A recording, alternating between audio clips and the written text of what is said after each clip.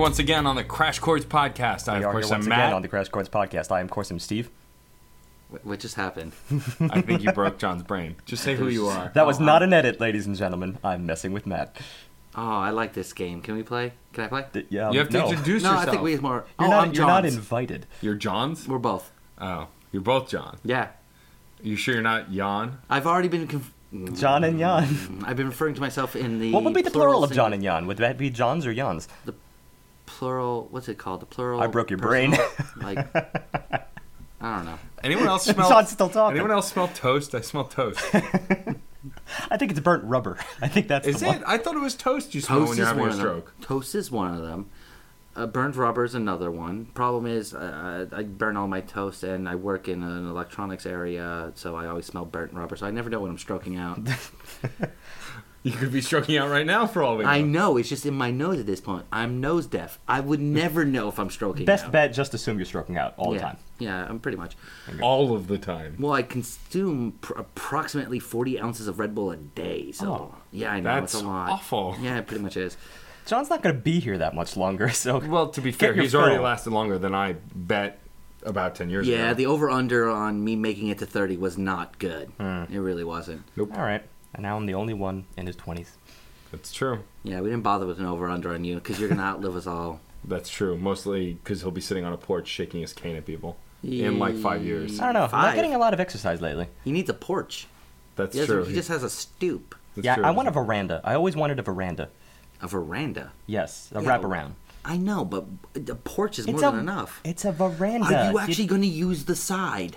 Yes, Sure. all the time. I would Bull. just pace. I would pace and use every single corner of it just to prove you wrong. Starting now. I know you would. But you now can't that we've pay- had this discussion, you would in fact do that. I'll edit that before out. I brought it I'll- up, I'll edit the you report. just keep going back and forth in the main front area. This way, you have something to be angry towards, aka the people outside of your yard. Well, yeah. It'll be a lot easier. I'll be old. Yeah, next year. Anyway, back on topic. Do we have a topic? No. Oh, okay. I mean, there's probably something in the notes. Could be. Steve, why don't you tell us about our album this week since a friend of yours recommended it? That is right. Today is another fan pick, and it comes from Jessica Ferraro, the lovely wife of my longtime friend Mike Ferraro, and she thought she'd bring an album called Nothing More by the band Nothing More. They're actually based in both San Antonio, Texas, and in New Orleans. The members go as follows: Johnny Hawkins, Daniel Oliver, Mark Valalunga, I hope I'm pronouncing that right, probably not, and Ben Anderson. So they're more of like a hard rock alternative metal kind of deal. Wikipedia also mentions prog metal. I don't know if that's particularly apt, but there's still the alt varieties in here, stemming from, I think, the kind of hard rock that you'd probably have heard from, like, you know, the 2000s on, but they switch it up, and they infuse, I noticed, a lot of electronica influence. And supposedly they're really, really awesome live. So if you are not digging the studio release, then go check out the live stuff, because maybe it'll be completely different for you. Now, quickly, it should be mentioned that the lyrics on a lot of these albums, I think, are not written by those core members. They're written mostly by Paco Estrada and Will Hoffman.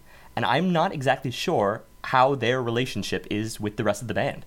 I mean, they may just be songwriters for hire. Songwriters, that's very possible, but then it says like most of the music itself is written by Nothing More, and I guess that would include the band members that I mentioned, but I don't know. I just don't know how they're related. If someone knows this, please share. Yeah, comment, yell at us on Twitter, you know, whatever channel you want to get to us from. Yes. Send Steve a hate mail at steve.nagel@crashcourse.com. Dang. Call out. There we go. One more thing, though.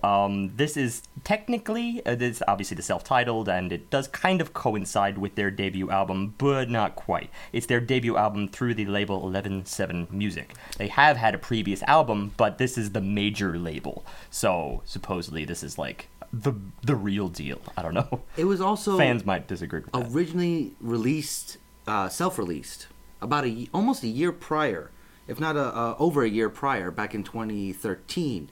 It actually got picked up by the label afterwards and was re-released for more wide audiences. That's interesting. Distribution, yeah. I've never heard of that happening before. Yeah, I'm sure it has, but Yeah, but it's a little weird. The first two albums were self-released. After that, they were with Vestia Entertainment, but it was 6 years between their fourth album and this release, or at least 5 years between their fourth album and this release.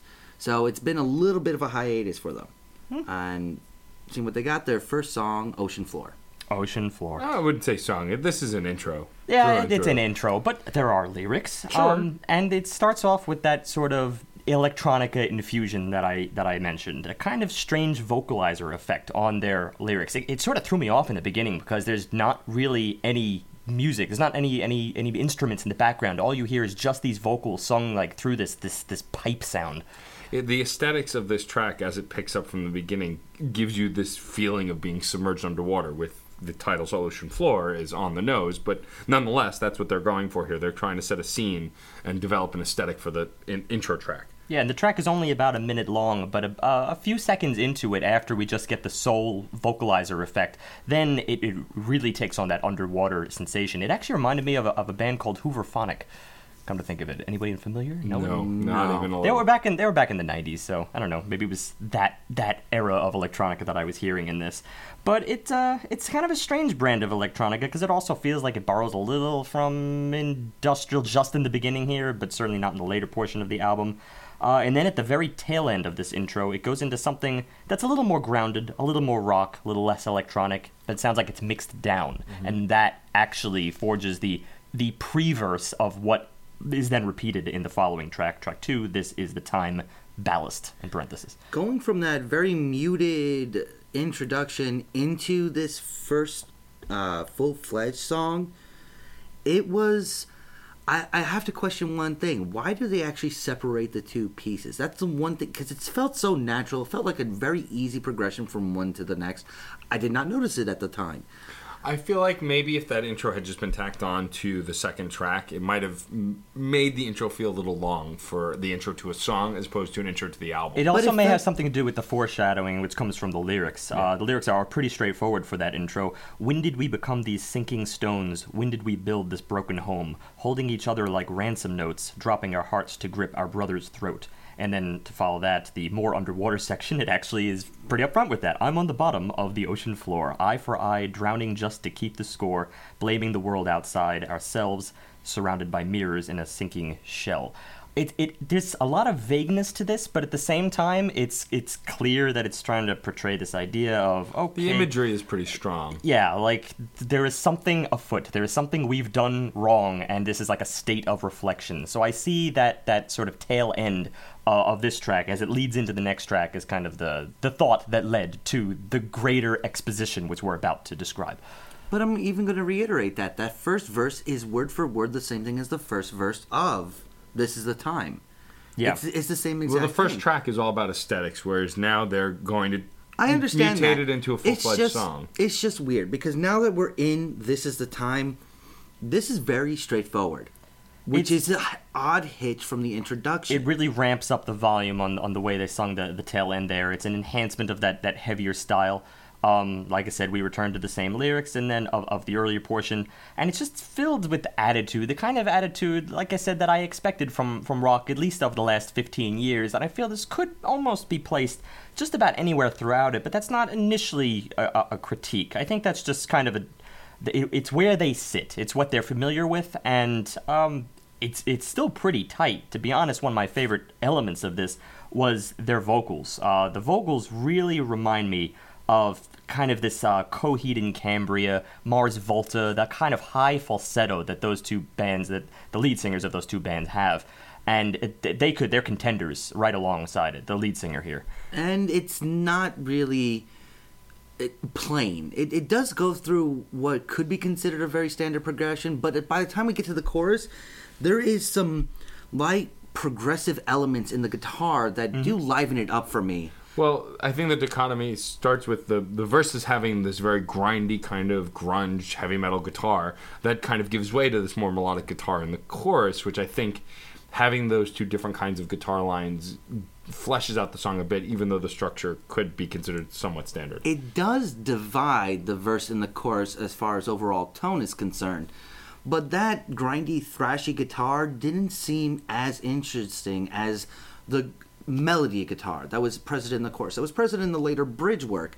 It was just so much more interesting for me to really follow that along, because it wasn't just playing a repetitive rhythm melody. It was jumping up and down. It was getting a little experimental, and once I latched onto it, I was just enjoying it full force. This is also the kind of track where I feel wherever your tastes take you, you're going to be honing on that particular element of this song. You're going to be honing in on the guitar if you think that that's the big factor. You'll be honing in on the voice if you think that's a big factor. And to be honest, I'm also going to throw out the drums here, because the drumming in this track was really superb. You really see it later on in the breakdown.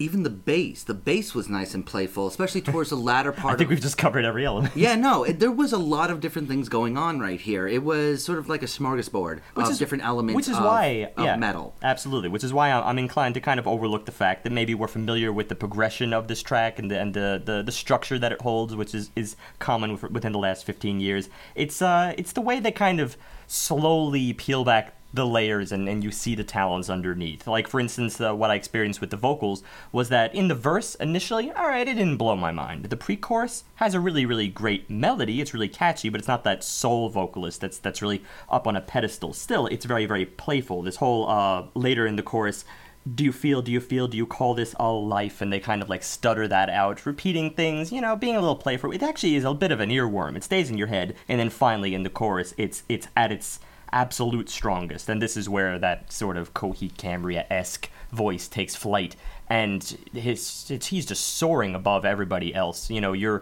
whisked away by it in some respect, while yet the rest of the band tends to still be very heavy and grounded. And this is their overall sound, but it's got its strengths. I would agree, but I would also point out that they're not revolutionizing what we've come to expect from the genre in this song. I feel like they're doing the best within those constraints, but it's not breaking any boundaries. It's still really good, but it's not doing anything unique that I haven't heard before. Not genre-wise, true. Right. But yeah. I do think they're completely owning this. I think, of the stuff that I recall, up to a decade ago, it was never this tight. Honestly, the drums really blew my mind in the breakdown. They're downright insane here, extremely tight. So, going from that muted introduction into this track, we go straight into Christ's Copyright, which starts off with a really, really nice acid rhythm. Acid percussion section that kind I of love. Spastic techno like you'd find in, what we found in Square Pusher, but maybe not even the album that we looked at by Square Pusher, which was back in episode 153, Damage and Furies, but really old Square Pusher, the kind of stuff he did back in the 90s. It's just all over the place. The definition of acid techno, trying to kind of like keep you on your toes, spaz you out a little bit. Coupled with some great thrash guitar. I was really enjoyed it in this frame of reference. It seemed like the rhythm was matching up so much better than the previous track, which allowed me to just enjoy the wall of sound that was being produced here. It also really belted out around like 13 seconds. There was this sound that I felt was almost like a cheetah that kept returning every single time they go back to this hook. It's like a wow. It's the only way I could describe it, but that's like the key component of this early it's like it's almost a theme. It's your character. Well, this song also was way more in your face than the previous track. Even though the previous track had heavy moments, this one is definitely way more kind of up front and center, and way more aggressive than the previous track as well. It starts with the lyrics, "Don't form thoughts, trust politicians, forfeit soul, pursue religion, lose free will to gain protection, sink the ship with good intention." All right, they're already doing some really just in-your-face confrontational words going on right here. It's they have their bent, and the bent is pretty interesting. It's still, see, the thing is, there's a lot of attitude just in this type of genre itself, so I feel like sometimes you can get lost in the veneer of it simply being attitude, but you shouldn't. You should follow the lyrics, because obviously they have their they have things they want to get off their chest. That said, around like 27 seconds in, that verse that you just read, it does seem to kind of cool down, except the vocalist. Like every instrument, it just, simmers down a little bit, but the vocalist is still belting it at the top of his lungs. The guitar is really just kind of hug the left ear, but they're picking rapidly enough that you just get this steady drone, and the vocalist just shouts overhead. Not that he necessarily needs to, everyone can hear him, but he's at the top of his lungs, and I really could see how this would work in the live setting. I see how this would be a real fun track to listen to. My only kind of down note for this track for me personally is that he got a little screechier in this track than the previous. I like when he hits the high falsettos, but, you know, without... Even a little breaking is fine, but when you screech and scream, like, I feel like unless it's for emphasis in a particular moment of the song, it just feels wearing. And there was a little bit of that in this track. Not enough to ruin it, but definitely enough to take notice, and that I would have preferred less of. No, I agree. It's more like that 3 tracks in, you start being a little picky and choosy on what you like best about their style, and it's like, okay, this was... when they're going at the top of their lungs, it seems like they're not able to fulfill the full breadth of their message almost. Like when they just simmer down a little bit, that's when I enjoy it. There was the aspect of the continuous strum of the rhythm guitar was kind of getting to me after a little while. I liked it in the beginning, but there wasn't quite that coloration that was keeping it lively for me. See, now that's actually something I disagree with. I think this track was really jam-packed in terms of rhythmic change-ups. I thought it was incredibly dynamic, and complexity was there, but it was just... It seemed like they didn't want to stop. And that I would have appreciated a little bit more. Perhaps it was a little bit of, getting carried away, getting whisked away by the acid techno, just like seeping through the cracks into this otherwise perhaps formulaic song. But I feel like it kind of worked, and it was able to bring me in a little more, because I would tend, I think, more often than not, to prefer the spasticity over the formulaic stuff. It tends to win me over. I would agree. I feel like when they already at this point, when they do something a little more interesting than something formulaic, is where I'm hooked. Yeah, just an eyebrow raiser whenever. And I mean, in the next track 4 is actually a even bigger eyebrow raiser. This may be my favorite worded track. So I want to take on the intro here, because this is a song that it samples a song I'm very familiar with. So the song is called Mr. MTV, and from the minute it starts, it samples Money for Nothing by Dire Straits, and it's the I want my MTV. But they hold that note just long enough to then kick into the guitars. They don't actually roll over with the rest of the intro to Money for Nothing. And what's even more interesting about this song is that it feels like, in lyrics and in message, an updated version of the kind of message of being overwhelmed by technology that the original Money for Nothing song had. I mean, the song starts without pulling any punches with the lyrics: free drugs, cheap sex, fake tans, big breasts, high times, pimped rides, lost days to blackout nights. That was the opener. I mean, It goes so far in this. It has some really solid wordplay going on. In my iLife, in my iWorld, on my iPhone, with my iGirl. Just one bite to understand, even Eve couldn't live without the iPlan. And I love the bite. Good. Yeah. The word bite, when it gets thrown in context with Eve, completely changes, because bite, bit of information, all that sort of idea. Also, and then to have it with the forbidden knowledge, Garden of Eden, I like that. Well, also, what's interesting is after the first 2 verses, you get I want, and then after the second 2 verses, you get I need it. So there's a progression narratively for this song as well, which I really like. Compared to the previous 3 tracks we gotten, this just seems leaps and bounds better message-wise and structure-wise, because we're getting something really intriguing here. I absolutely agree, and I also think it's because, they had those times where they simmered down a little bit. The only little split I had with maybe the transition into this track is the fact that the last track... it brought me in for different reasons. This track is not full of the same spastic processes that you're just sort of in a trance by and watching them, go left, go right. Instead, here, it's really more about the times where they just simmer down. It's these little proggy post-rock breathers. Like in the pre-chorus, it feels like it's just...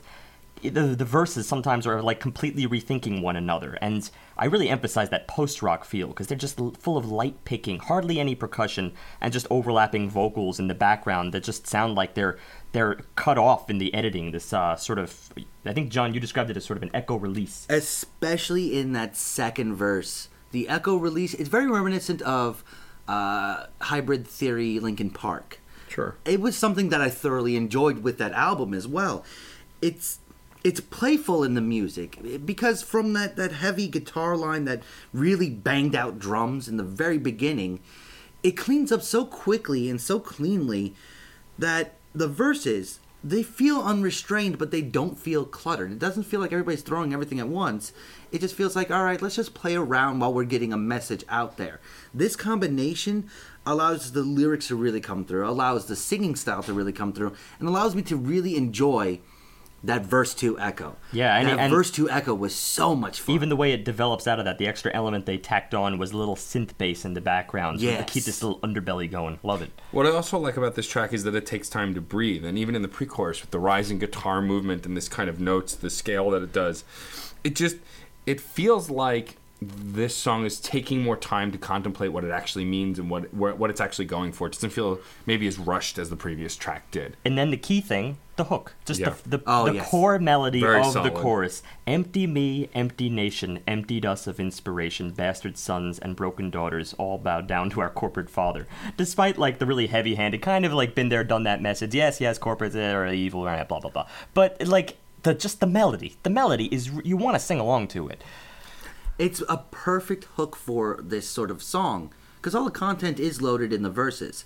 The chorus is just there to make it more anthemic, to really make it that song that you sing along to.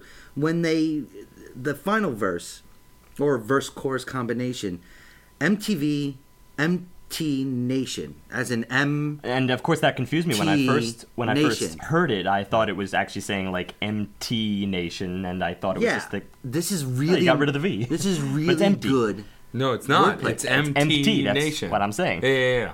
Gotta read it.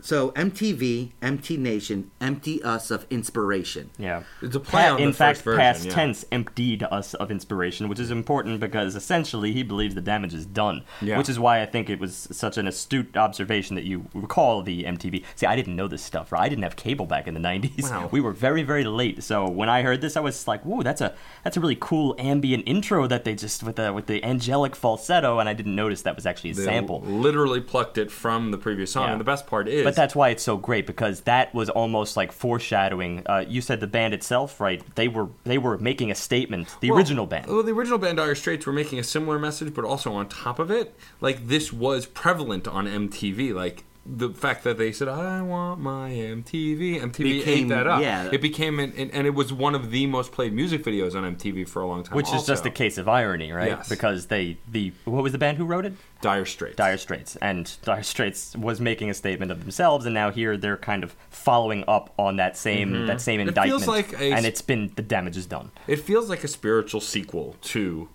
Money for Nothing, and that's why I think I like it so much. It's actually along the same sort of vein. It is repetitive. You're not really being thrown outside the lines of what this song's going to do, but it remains engaging by flipping up enough stuff, by adding enough coloration that I was complaining about in the previous. Yeah, tracks. I do want to emphasize that as we talk up the message behind it, that it still feels like the music is sitting again within. It's not reinventing the wheel. It's just it's sitting anywhere within the last 15 years. But this I engagement think is it a Gave different something level. else to it. exactly. Yeah. And I also- even kind of like the breakdown here, where like the gruff Oh, yeah. vocals entered in and started just echoing the singer, parroting the singer in the background, and then it finally returns to the chorus, which is no problem for me that they keep hammering home the chorus, because the chorus is incredibly catchy. Yeah, and then from there, the outro also echoes that bridge, because it gets very aggressive very fast and then it ends. It just gets really heavy and then just culminates, which I think was kind of a great way, almost like ending in this heavy frustration, which Yeah. I think kind of really wraps up the track nicely.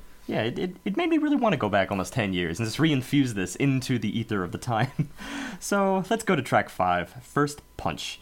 So this starts with heavy speed guitar, heavy, like just we're getting more speed than we've gotten on any other track prior, and I guess showing off their chops of how fast the guitarists can play, which I mean in any metal band is a thing that will happen probably. And it goes through the phase work of introducing the instrument, which I like. I like this sort of a build so that we know what we're getting ourselves into. It's not just a wall of sound right away. It's not a heavy thrashing, which is what a lot of the tropey heavy metal would try to do in this place.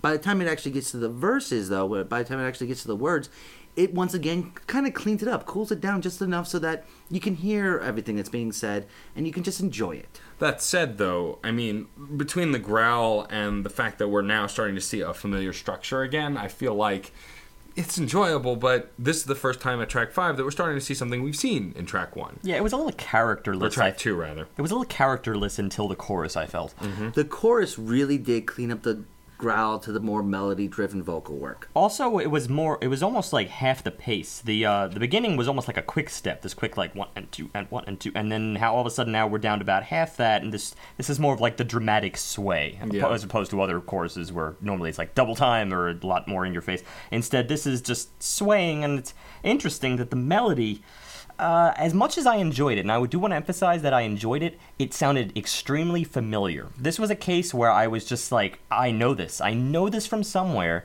and John came in. Oh, I figured it out almost instantly as soon as you started whistling it. Yep. It's Coldplay's The Scientist. It's similar, not the same. But But it is so similar. Like almost half the phrase is identical. And it's not. I'm not accusing anything. This is not like saying it's lifted. No, this is just a case where it's almost so embedded because Scientist was a big song. It was around. I mean, obviously for 5 years plus. Exactly. At least. 5 years. Well, no, more than that. Actually, it was probably No. I mean, mid-2000s. it was like hit. A big Oh yeah, hit exactly. For like 5 and years. then like constant radio play for 5 years or straight. television exactly. shows, or even movies and things like that. It was all over the place for such a long time because of how iconic the pacing of the vocal work was. Here we're getting a extremely similar pacing of the vocal work to a very different tune, and I think they're owning it. It's actually the same tune in the same pacing, but to a very different tone. That's what I meant. Yeah. But they're owning it here. They're really. It's not reinventing it, but they're really focusing it within their metal framework, and it's working great for me. Yeah. It's an earworm for me already. Yeah. What's interesting about this song also structurally and instrumentally is the fact that it goes from something heavier and faster to this slower, airier thing. Slightly airier. Slightly airier. Is that it kind of gives this feeling of pent-up aggression, which is mostly what's coming up in this song, with lyrics like, I'll hold it in, I'll hold it in, I'll hold it in, forget it now, I'll throw the first punch. This idea of like letting things build up and then releasing, kind of, it gives that impression structurally too. And also, and we're continuing from there because I've kept my mouth shut far too long. Enough's enough. And you say I'm wrong, but it feels right. And it's about damn time. It's been too long. He's just releasing all of this. And it's nice to finally like get that on the receding end of the chorus rather than the I'm gonna thrash this out. It's just like, all right, I am resolved. Enough is enough. And it also closes this up with a very wonky like flat 5 reintroduction, I think, to the following verse. And there is one little thing, though, that comes later in the song, and this sadly becomes a running theme for a couple other songs. There's a half-chorus breakdown, a.k.a. they take the chorus, cut it in half, and just simplify it. Bring the mic very close to the singer, really get that kind of almost in-your-ear speak going on with very little instrumentation. They do that for half the chorus, and then bring it right back full-fledged to the chorus. It seems like that would be a good way to describe it. Another way I would put it is that the idea is that, everything has just kind of simmered down for a moment. It seems as if the song is almost about to take a lighter turn. You're going to have a part B, and then instead it's really just a momentary breather for you to just dive right back into the chorus. And then there's always that slight little adjustment where the chorus might just be paused for a beat or something like that. And then, or they'll stutter it, just to make it a little bit more intense. Slight little adjustments just to vary it up. But otherwise, it's the same chorus. Right, but in this case specifically, when they come back to that chorus, they take a half-second pause, Yeah. which is completely tropey at this point. We've heard that in so many rock songs. That's essentially what And I'm it can be describing. used, it can be used as a great period. It can be, but here it's not. Here it was completely predictable and then went into something that we expected. And up until that point, I was really digging it. That was just a little bit of a turn towards the end of the song on me, which didn't quite cement it as a nice, quirky piece. It's weird because it was such a soft, like, beautiful breakdown for the duration that it lasted. It had this like super warm bass, this sound that just, while he's singing very breathy and very soft in the background, it felt like the kind of song that I wanted this to become, like to have a nice little binary or ternary structure. But it was just a little bit fleeting for me, and that's also to follow the hook that preceded it, this strange little hook that's kind of been in waiting, right between the eyes, and he hammers that out for a long time. So, I don't know, I had a hard time finding the identity of this track, and that was my main issue with it. from there, we go straight into no pause, no soundbite, no nothing, into the next track, Gyre. Which is track 6, and it's a J sound, gyre, like As in gyrate. Yeah, he pulled the French like with the apostrophe. Oh, gyrate. Gyrate. No, gyrate. Well, not what you did. Gyrate. Okay. Who says gyrate? I've heard it that way. You've heard it both ways? No, I've heard it that way. Oh, okay. At least he knows. Anyway, this time. we get a soft guitar with ominous background. It's almost like a Spanish guitar. It's acoustic rock. Well, it's an acoustic guitar that does a Well, great that's just job. silly, Matt. Oh, right, but synth-instrumental. No, synth-instrumental's canon now. Oh, okay. That's right. There's that. I coined it. But I would actually describe this, rather than just Spanish, I would lean back to like Simon and Garfunkel almost. Because This section, It yes. has that cleanness to it. It's clearly acoustic, but it also it's like Simon and Garfunkel goes post. Well, but also there's a little bit of an ambient sound in the background that gives it this kind of ominous feel. It's not just It sounding does. like It's Simon the and Garfunkel. tone between the steel acoustic combined with the way they're mixing it, which makes it sound as if it's under the magnifying glass and maybe also paired with an electric guitar. Can't confirm that, but I believe that might be what's going on. It keeps a little bit of something electronic in the background, and it feels like they've just rethought Simon and Garfunkel. And that's what was really cool about it. What Simon and Garfunkel, when they did things like "Hello, Darkness, My Old Friend," that was ominous, that was creepy, that was a little bit out there. They did it through the actual vocal work, but the guitars did not quite reflect it. Here, Well, not by in adding a the song ambi- like that, but there were plenty of Simon and Garfunkel tracks where it's like, oh, spotlight guitar. Yes, here using that ominous backdrop, it sets it up so well for when they transform it to their modern metal sound. When they start integrating the rest of their band back into it, it does a great job of not losing the character of the acoustic guitar. So what's also interesting about this is that it's a mostly instrumental track. The only words we really get sound like a muffled or disjointed vocal recording, either from a TV or a radio, from like, and it sounds almost like it could be Carl Sagan speaking over, like, because it's very science-y. So the lyrics, so It's not just sciencey. Okay, listen to this. You and I are all as much contiguous with the physical universe as a wave is continuous with the ocean. The ocean waves and the universe peoples. What you do is what the whole universe is doing at the place you call here and now. You are something the whole universe is doing in the same way that a wave is something the whole ocean is doing. That's deep. That is freaking cool. And it's an also incredible choice to really just phase out of existence around this music. I do love the notion. It's also one of those strange things you have to kind of like reread it to really like let it sink in. You are something the whole universe is doing in the same way that a wave is something the whole ocean is doing.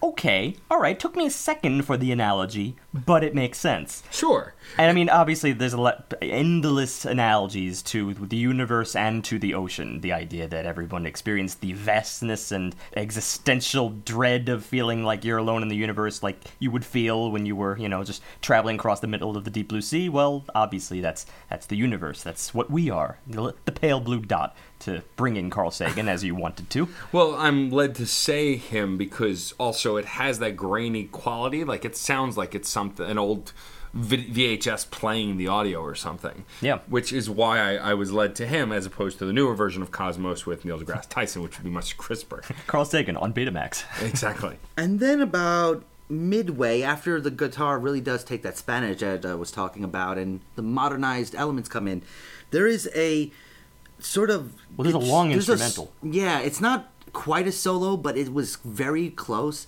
And what was very interesting is that at the very end of the song, I thought it was a waltz.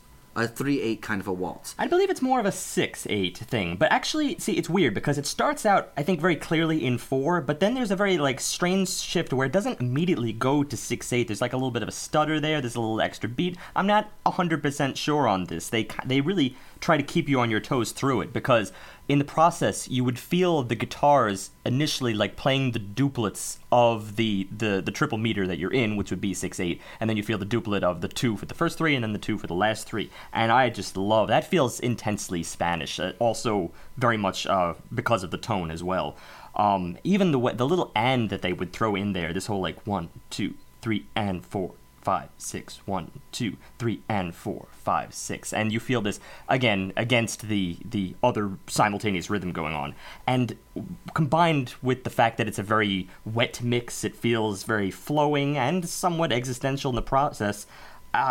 Also take into account the lyrics, I loved the fact that they stuck with this for the long haul. There was no return here. This didn't pull the little cliche that we have been citing where, we're going to get the chorus again. Nope, they let us out into the abyss. And it's kind of curious because by the end of it, when it really does seem like it becomes a straight up waltz, because instead of having a 6 count, and instead of having like that extra beat that I'm not sure what was available in the middle, it's a very solid 3 count to it going on right there that you could count in a 6. That's the nature of this sort of stuff. But it does a great job of kind of cementing it. You go from the out there, the outer space, the vastness, the ocean, all the stuff they got across, and it grounds it back into reality for me. It brings me back home so that I kind of know where I am again. Yeah. And it's a great journey that I was on. We did, of course, mention that a gyre, if you're just saying gyre alone, means a vortex, right? Yeah, and this kind of idea of a vortex or a black hole in space kind of feel is, I think, what this is going for. And I think it gives that, aesthetically, it does give that setting, like you're floating in space, but kind of in wonderment, not in horror or fear. It's definitely a wonderment towards space. It set a bar, I think, for this record that I wanted them to return to. Yeah, and they take a break from this bar for a little while, but we'll get more on that. The next track, however, track 7, The Matthew Effect, which sadly has nothing to do with me, is... I hope not.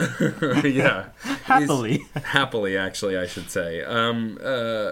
This is probably one of the most violently aggressive songs on the album. It's for sure lyrically. It takes a while to get explicitly violent, but it seems like at first glance, just listening to the words, I thought it was an older brother pissed off at his new younger brother for being born because now he's not the center of attention, and it actually seemed extremely deep.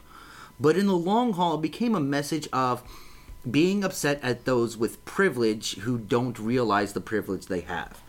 I like the message that gets sent through here. Which, of course, could go with your notion, the idea that it's a little brother and you just hate that little brother so much. But it's not the way I was when I was your age. In some ways, it also gets turned on its head because if I took it that way, it's also the person in privilege no longer has it and is now upset at those that took this power from them.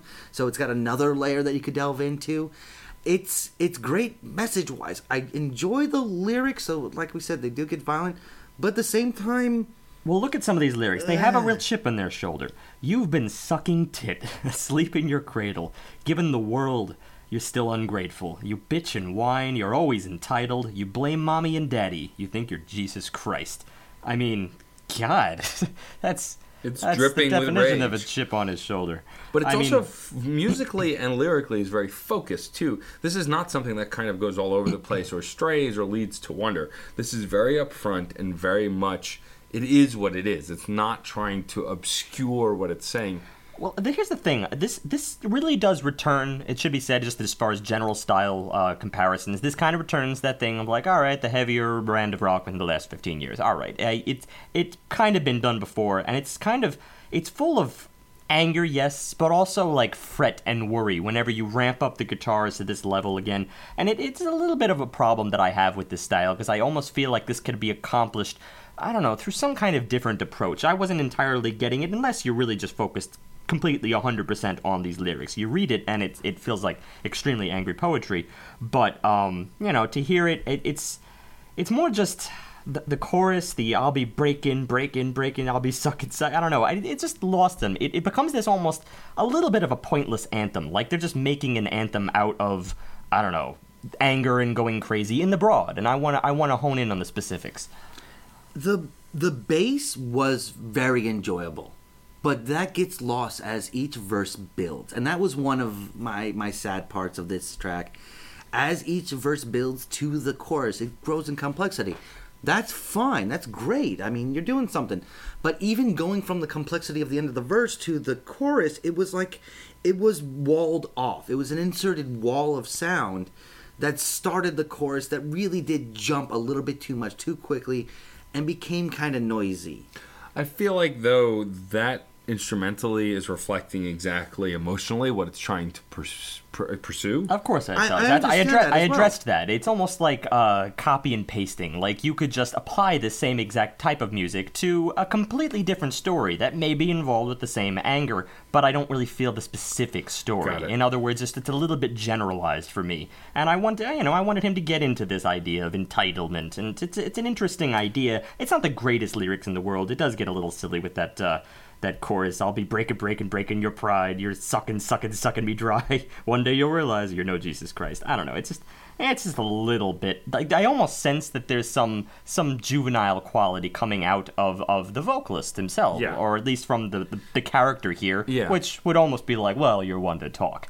Sure, but I think that also is kind of intentional from a messaging standpoint, even if that's how it's being conveyed. I think that's definitely... Well, there's certain aspects like the little stutters that they throw in the drum work. This is another example of solid rhythm section, solid drum work going on. But it's just, it wasn't enough expansion because the guitars don't really do it for me in the long haul. Well, and also... That keep on reintroduction style, it was a little bit too much. But also to my point about, the juvenile quality of it, I will say this, and this did kind of work in its favor as far as a musical element that spoke to the message.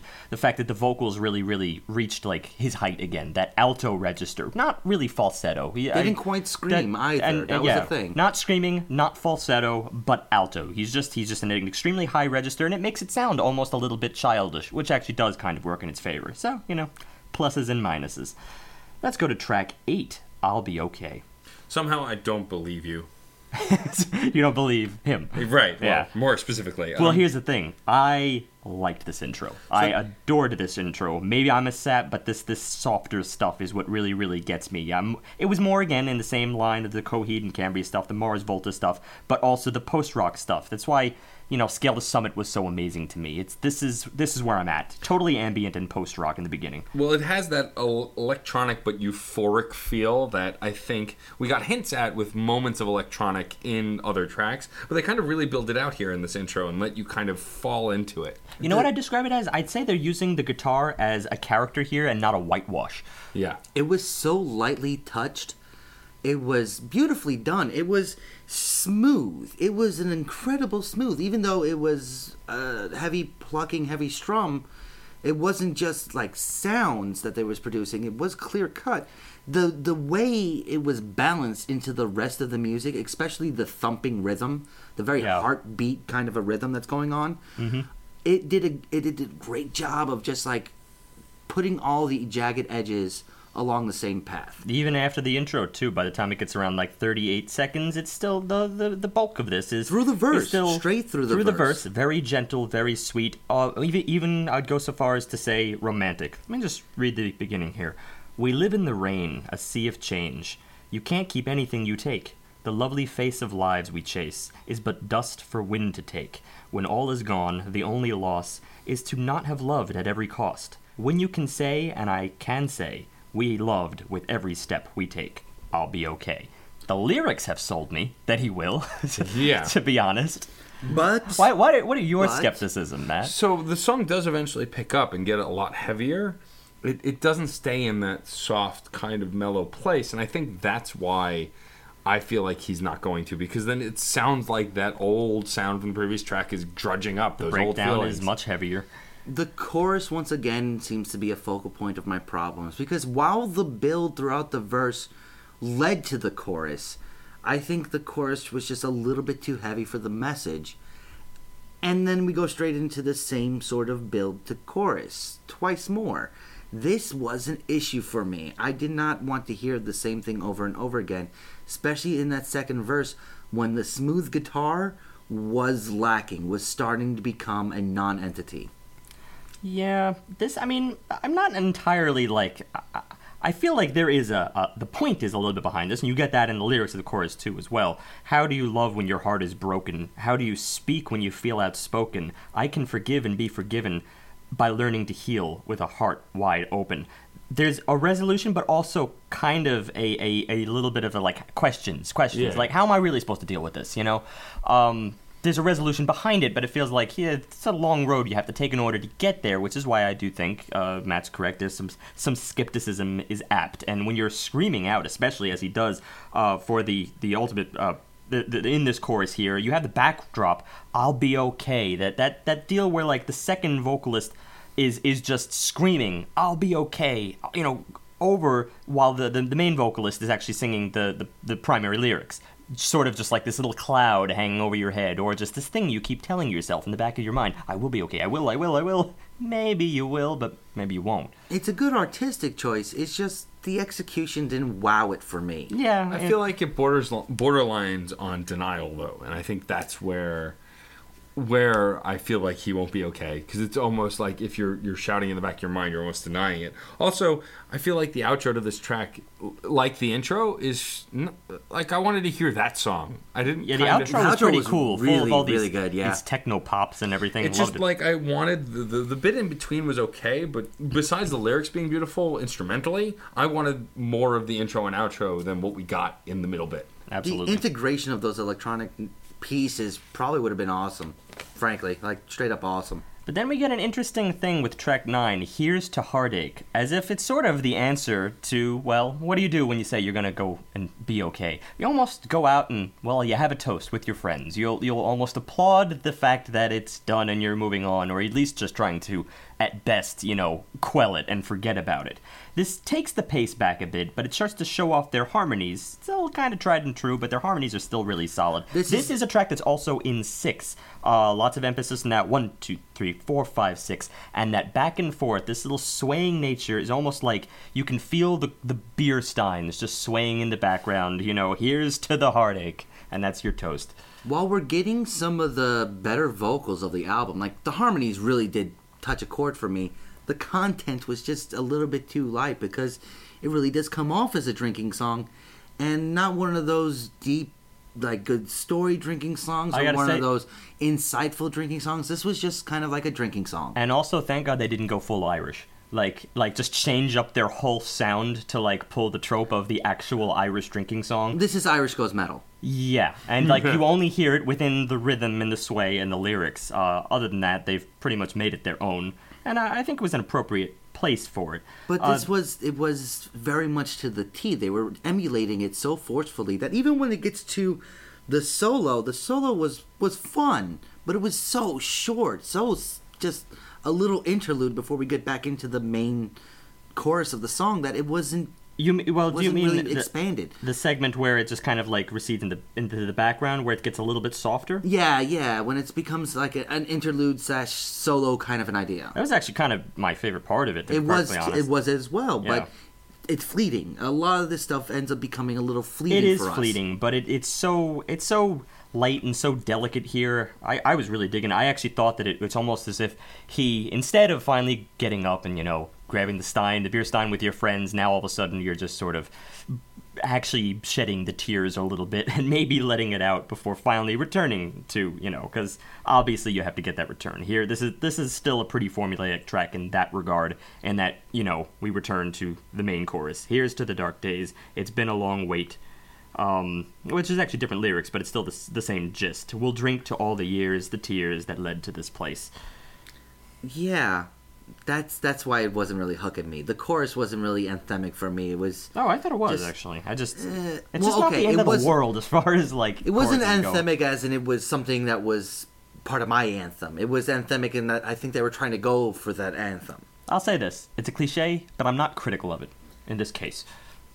From here we go to the next track, If I Were, and this song, just putting it out there, was a little bit of a mind freak out for me, because what they're talking about in the song made me regard the song this way.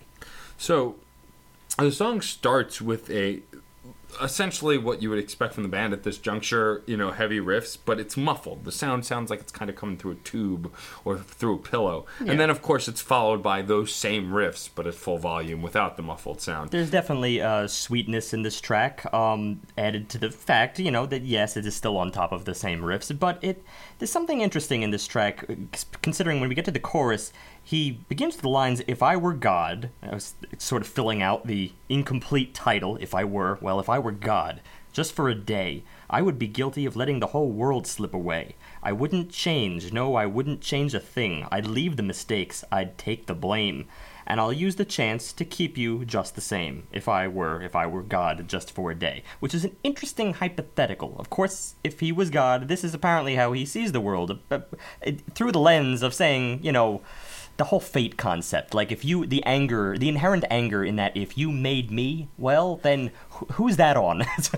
Except this isn't backed up by the verses. The verses are just about holding on too tight to not let anything change, to keep the world as stagnant as possible. But it's not presented to me in the sort of way that's sweet, like, you know, not wanting the moment to end. This is just, I don't want anything to change. It's a little bit forceful, a little bit creepy, and it's kind of reflected in the music itself. Well, in the composition. Verse, chorus, interlude, with a chorus half echo, followed by another outro of the chorus. It's the same exact formula that they used in the previous track. It's something that I alluded to in previous song. Early on, that this outro was going to be a little bit cliche in track 5, First Punch. It left me numb that way. It left me just, oh, we're getting Here's to the Heartache again. Yeah, I feel exactly what you're feeling in terms of the musical progression of this track. I guess I was just kind of trying to get into the notion of what he's getting at here, because we have so many disparate themes. And that because chorus was so cool, and that's the bigger problem. But because you were looking at the idea of, like, well, if you're addressing, you know, if I were God, there's also the split to the approach to this track, the idea that they approached it in such a sweet manner, and we did do this a little bit out of order. I'll repeat the beginning here. Just tell me how to keep this, and I'll be all right. Just tell me what's the secret, and I'll hold it tight, because I don't want to spend another moment without you again.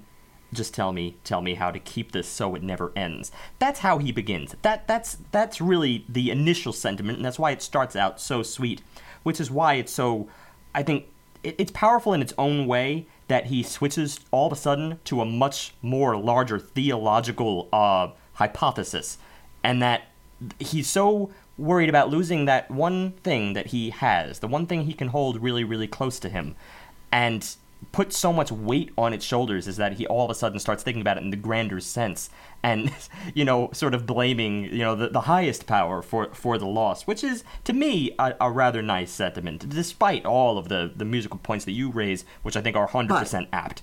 But verse 2 is really the crux of when it starts losing me. Don't tell me how it changes. It's you I can't replace. Don't tell me that we're hopeless. I can learn from my mistakes. Because I don't want to spend another moment with you again. Without you again. Yeah. This is forceful, where the first verse was not. There is definitely a different slant going on right here. And then when the chorus comes back in, there's a different light on it for me.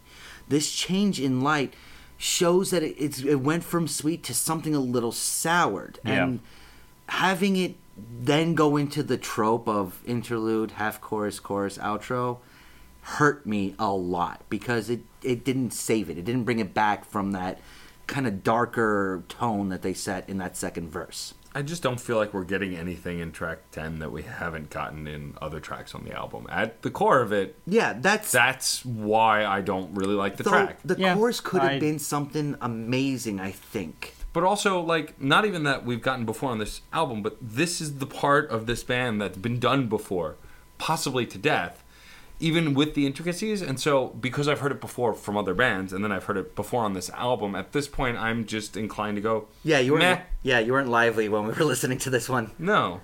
From here we go to... I will say this, though, but right before we go into the on, okay. This is the thing. I believe that there is a split between the two manners in which you might hear this album. Of course, one being, like, you know, all right, on speakers, like, played low, or then also being on your headphones. I believe this is a headphone album, which is interesting, considering I made that point about them being, you know, for the live setting in the beginning. But, of course, the live setting, you get it full force. You get it hitting you from every angle. And while, for the most part, I don't believe in the defense of the loudness war, which we've often cited as being a problem, I think, and the fact that everyone just wants everything loud all the time. It does depend on the type of music. It depends on the approach. I believe this music is written to really just immerse yourself in and play at higher volumes, and so you can pick out all the details, when suddenly it can maybe overtake you in the fact that it's not the most wildly different track from the previous, but still, it has its points, and you can hear the lyrics clear, you can hear the theme, the melody reaches out, it has its power. And this is coming from someone who, I don't even think this was necessarily my tastes back in the day. You know, if this were to be played within the last 15 years, like 2005, I would have probably glossed over it in lieu of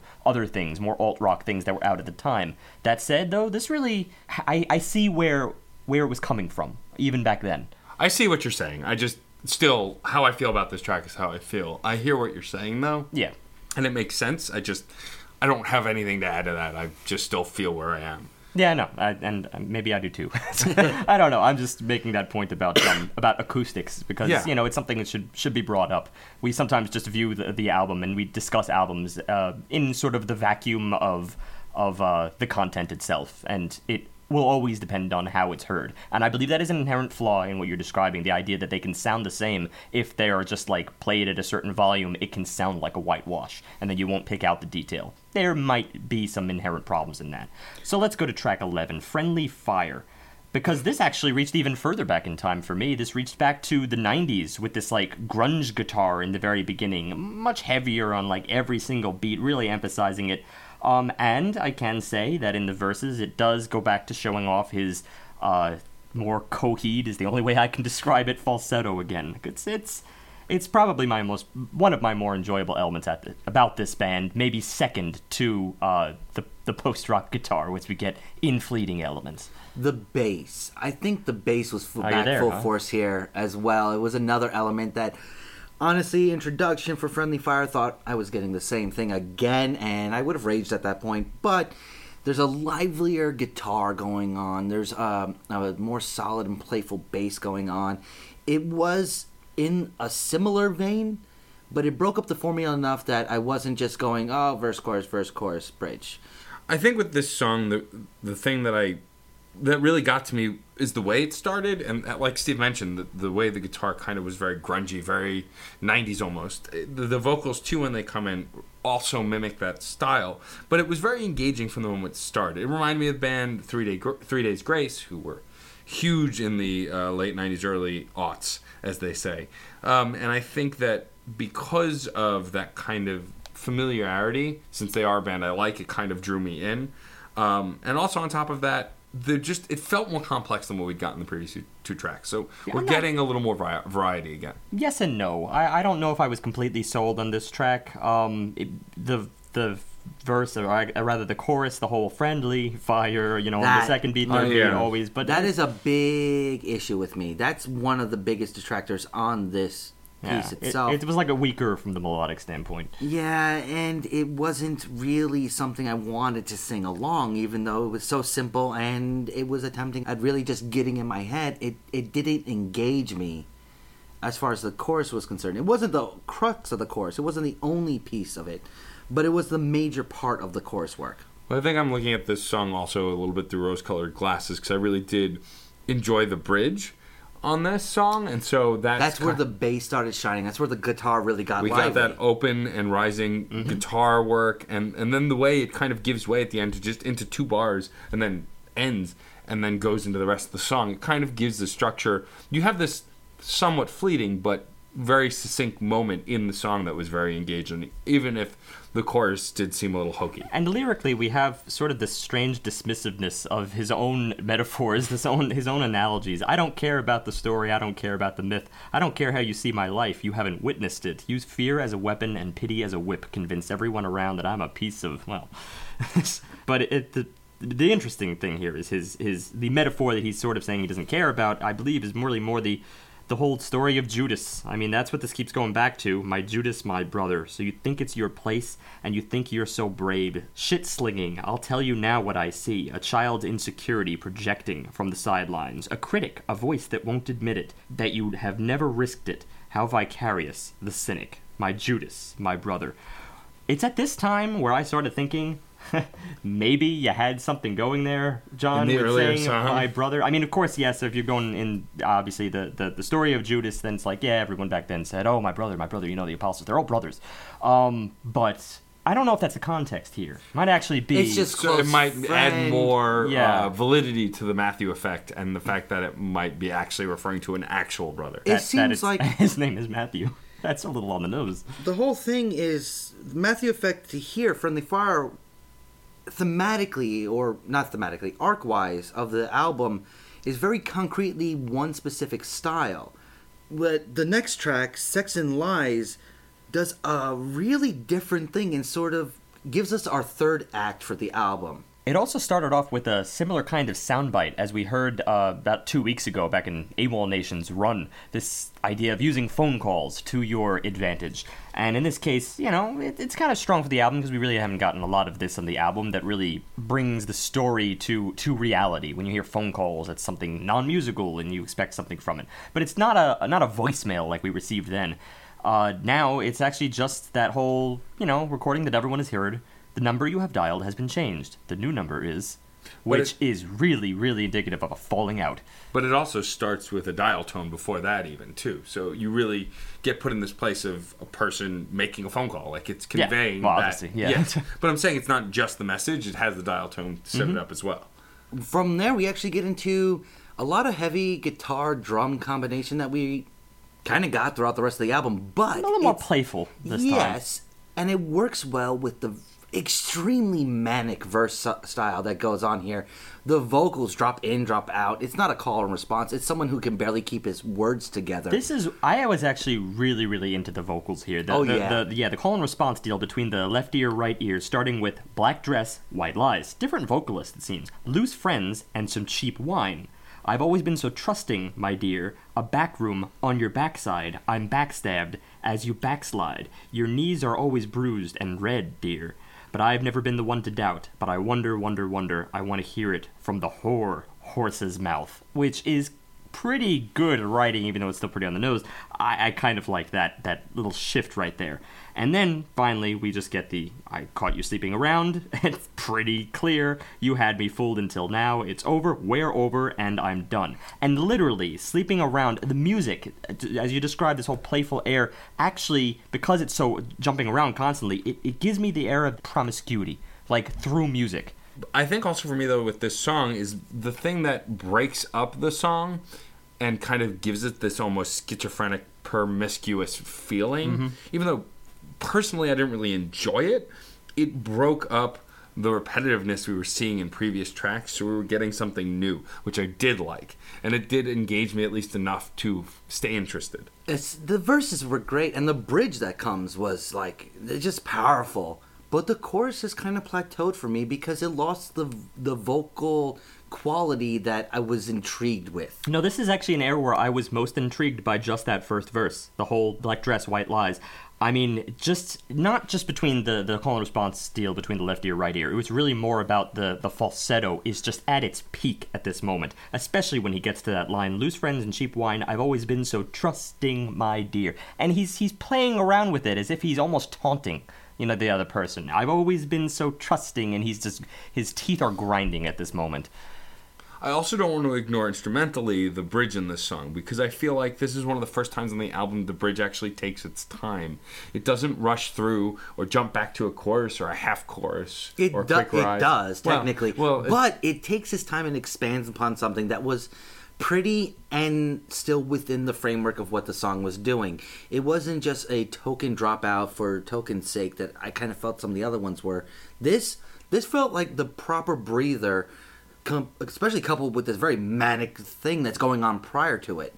Yeah, I agree. It was a nice breather. And then in addition to that, the playfulness does continue throughout the rest of the track. You get this like little triplet feel or at least the triplet on the 1 and the 3 mainly within this rhythmic structure. But I don't know. There's something that maybe didn't stick out as far as the progression of the track. I feel like it showed all its cards in the beginning, and it was basically it. But still very fun. I mean, it was definitely more engaging than we were getting previously in the middle part of this album, and it does lead well into track 13, Surface Flames. And by I mean lead well. It leads well in the sense that we're starting to get something else here, and it gives way to a song that's at its core a techno electronica song. It's got I mean, just through and through. That's what this is. It almost has more in common with trance than it does really the acid techno. And it's hinting at stuff. It's culminating with stuff that was hinted in previous tracks. Now we're getting a full-fledged song of what they showed us they could do in moments. It's sort of like a scat techno style.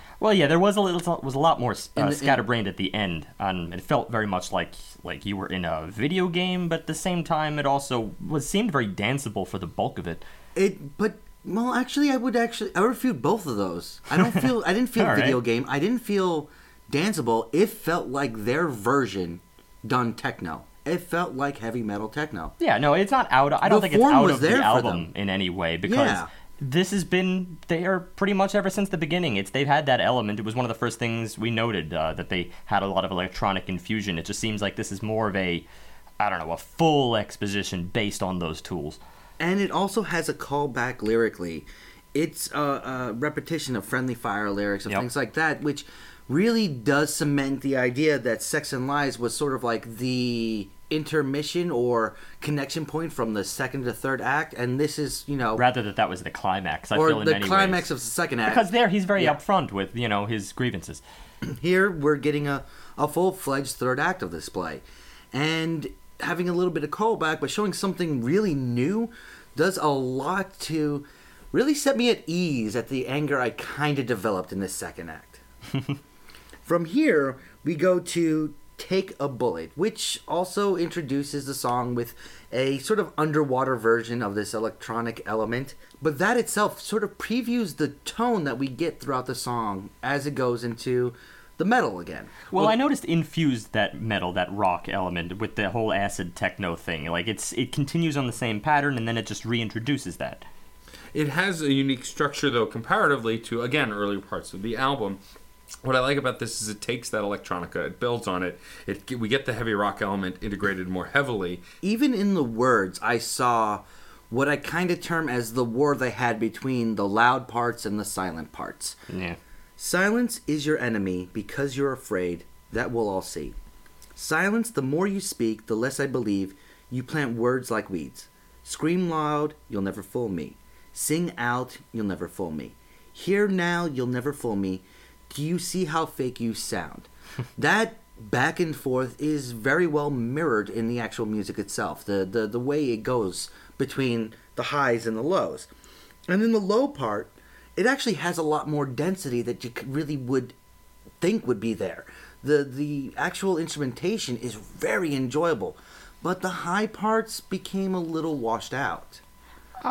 Yeah, I guess I'm inclined to agree with that. There was a lot of parts here where I feel like my favorite element was solely on the acid techno elements. I liked how scattered it was, but as Matt said, it really does flow. It feels like maybe this is, being the third act, it feels like it's kind of farther down the rabbit hole as far as the damage takes him.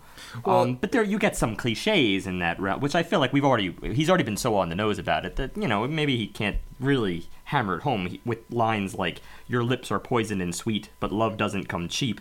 Talk is nothing to me. Take a bullet from me. Maybe then I'll believe. I don't know. I'm just not buying a lot of these lyrics. There's some cliche writing within it. I suppose, but it's conveying the correct emotion at this point in the arc, I feel. The correct emotion, I like that. Well, I would say based on the arc that we see, it's correct, in the respect that he's now more jaded, less angry, and just more jaded. And after, I know personally when I rage, especially if it's something very life-related or threatening or personal, you tend to become almost apathetic or indifferent, and you kind of go down this path. And so I think you have those bursts of high energy, of those manic leanings that I think the chorus tries to come across, and I think that's probably the biggest failing of this track is the chorus doesn't really hit the high manic levels for me.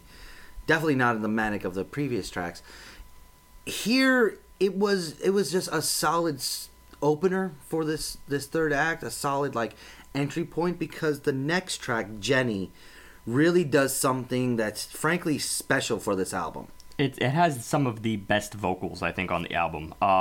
he's going all out. He's using his vibrato. He's really singing this time. Not to imply that he wasn't doing that earlier, but you don't get the screaming here. You don't get the high, like, just the alto thing. He's not out of his register. He feels very much in his register, and he's doing everything with it. It almost is like he's being just a little bit more natural in speaking to us.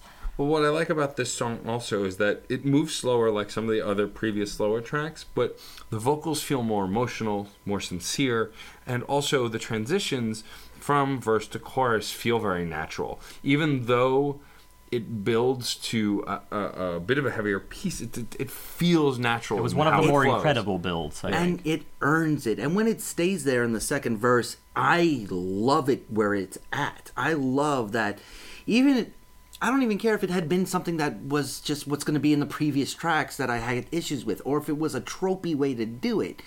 The build, to go from this kind of noir-oriented guitar with a synth undertone, the clear vocals, the great bass, as this transition builds to the chorus, and it gets high, and it stays high, but this heights that it reach, so awesome, just pure awesome to really hear everything coming together as opposed to being built on top of one another.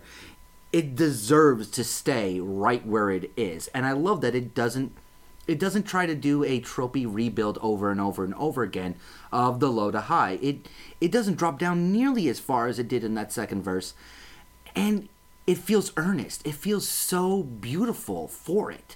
Well, it put me in a strange territory because I also had by this point, I think, come to really appreciate their more playful verses and choruses. Even despite the fact that we described them as being a little bit tried and true, I think that they're just the way they were written were really, really solid. And I was having fun in the middle stretch of this album, maybe even despite some of our critiques. And then here they're trying to do something completely different in this third act and turn it into more of an expanded art piece. And I was just in a strange place with it because I feel like internally I'm saying, all right, everything is going well now, where the album is actually taking on a more mature air, but I was still losing some of those hooks that weren't reaching out to me in the same vein. So I don't know, it is again another little plus and minus. I feel like though it's stronger here than it's probably it is probably objectively stronger. It's the content really as well. A lot of the anger is gone. This is more it's a person talking to, I'm assuming, a sister or maybe a daughter, something like that, talking about how a mother held on just to be able to stay with her for a little bit longer. Yeah. In spite of the pain, in spite of, considering how protractive it is, I'm guessing a cancer type of a situation that was just a long, arduous task.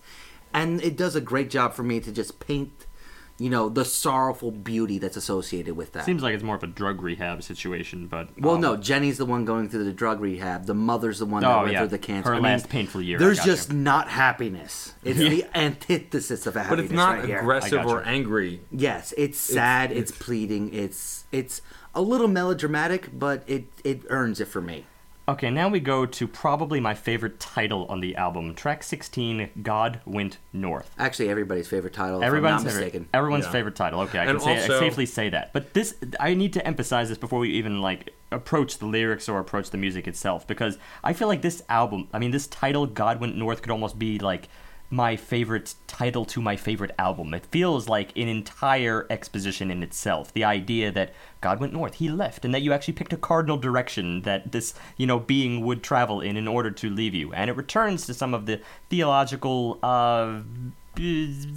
pivots that he's had as we go through this record. Various little elements where I think he's left in a state of questioning and certainly a state of despair.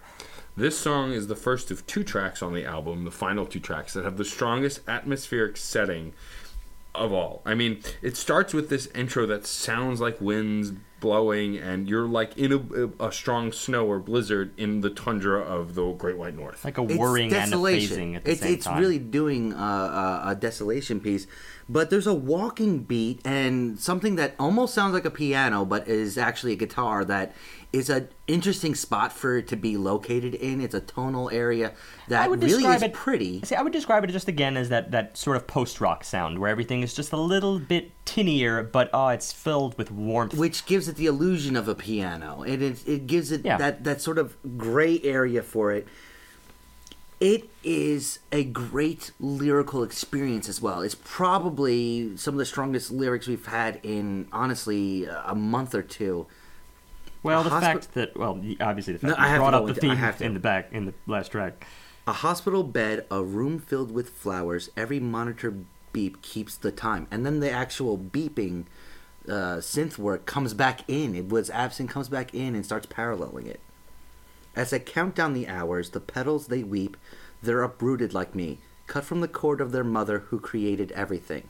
And then there's silence, and in a beautiful pleading voice we get, if you won't save her, please just take her away. And that moment was when I went, oh. That's the first time where he actually starts speaking to the higher power as the you directly, as opposed to just the hypotheticals and the if, and then all of a sudden here he's at his wit's end, might as well employ the call to prayer. And it also, I feel like, really supports this kind of emotionality that's bursting through this track. It's strangely haunting, yet at the same time peaceful. And I think that comes from this messaging of, that you don't want someone to suffer anymore. And if they're going to be in pain, then just take them instead. And it has a very distinct sadness that's not angry, aggressive, or immature. This is a very mature perspective on this kind of a thing. As it goes on, we get, she pulls me close, says that she loves me, that she wishes to still be around on the day that I marry. Tightly she holds me, but the plan still unfolds, cutting the cord from the mother who gave me everything. If you won't save her, please just take her. Nothing breaks her away from the promise of a better day.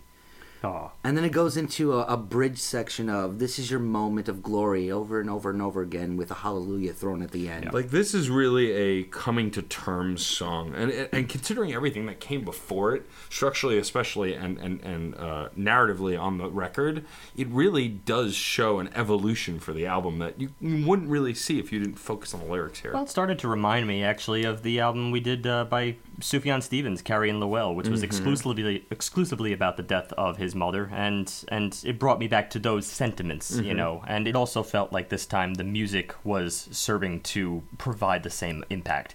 And it especially gets impactful when in the outro there's a repetition of I'll hold you till the end that gets done over and over again, but it's done and starts fading out, and we get a choir ahs coming in, sort of uplifting it, sort of really trying to project an idea of, like, I guess, grace onto this track, which really does honestly, before I heard the next track, I thought this should be the ending. Right, and also, like, I think that's where the strongest haunting / peaceful nature of the song comes through, because this chorus of angels, if you will, don't sound angelic. They're very deep voices. It feels masculine. It doesn't feel, a lot of angelic choruses often feel feminine or at least very light and airy, and this didn't. So it's kind of a more realistic, down to earth, like, this is dread, but this is also good, and I just love the way that it wraps up the track.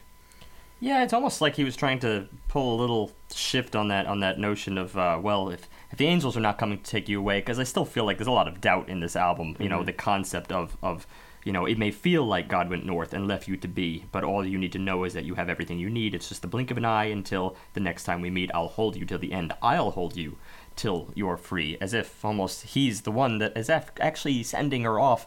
We're not sure that's the intent, but it's like warp the angelic effect to bring it down to something slightly more worldly. I don't know. But it was very powerful, and everything about this, the tone, the post-rock feel, the way the chord progressions move, it's almost as if I wasn't like really prepared to discuss the tail end of this album in such a manner. Otherwise I would have done chord breakdowns and such, but it's up until this point, it's been pretty status quo. But here, whole nother plane. Yeah, and then we get Pyre, which honestly... Track 17, the final track. First 3 minutes, I was angry at Pyre, because Pyre's 10 minutes long. Okay, so the first... I was loving it. The first 3 minutes... You would.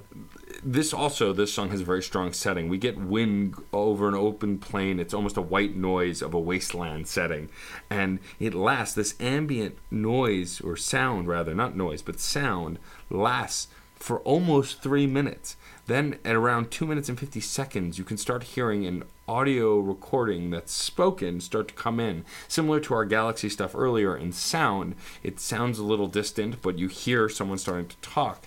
And then it's kind of really pushing this desolation, this emptiness. And I want to explain my experience over the course of those 3 minutes, because this is another area where I have to go back to acoustics. I think this is actually the area where maybe John's little, hint at anger might apply if you were, let's say, on the headphones. On the headphones, actually, maybe this can try your patience a little bit.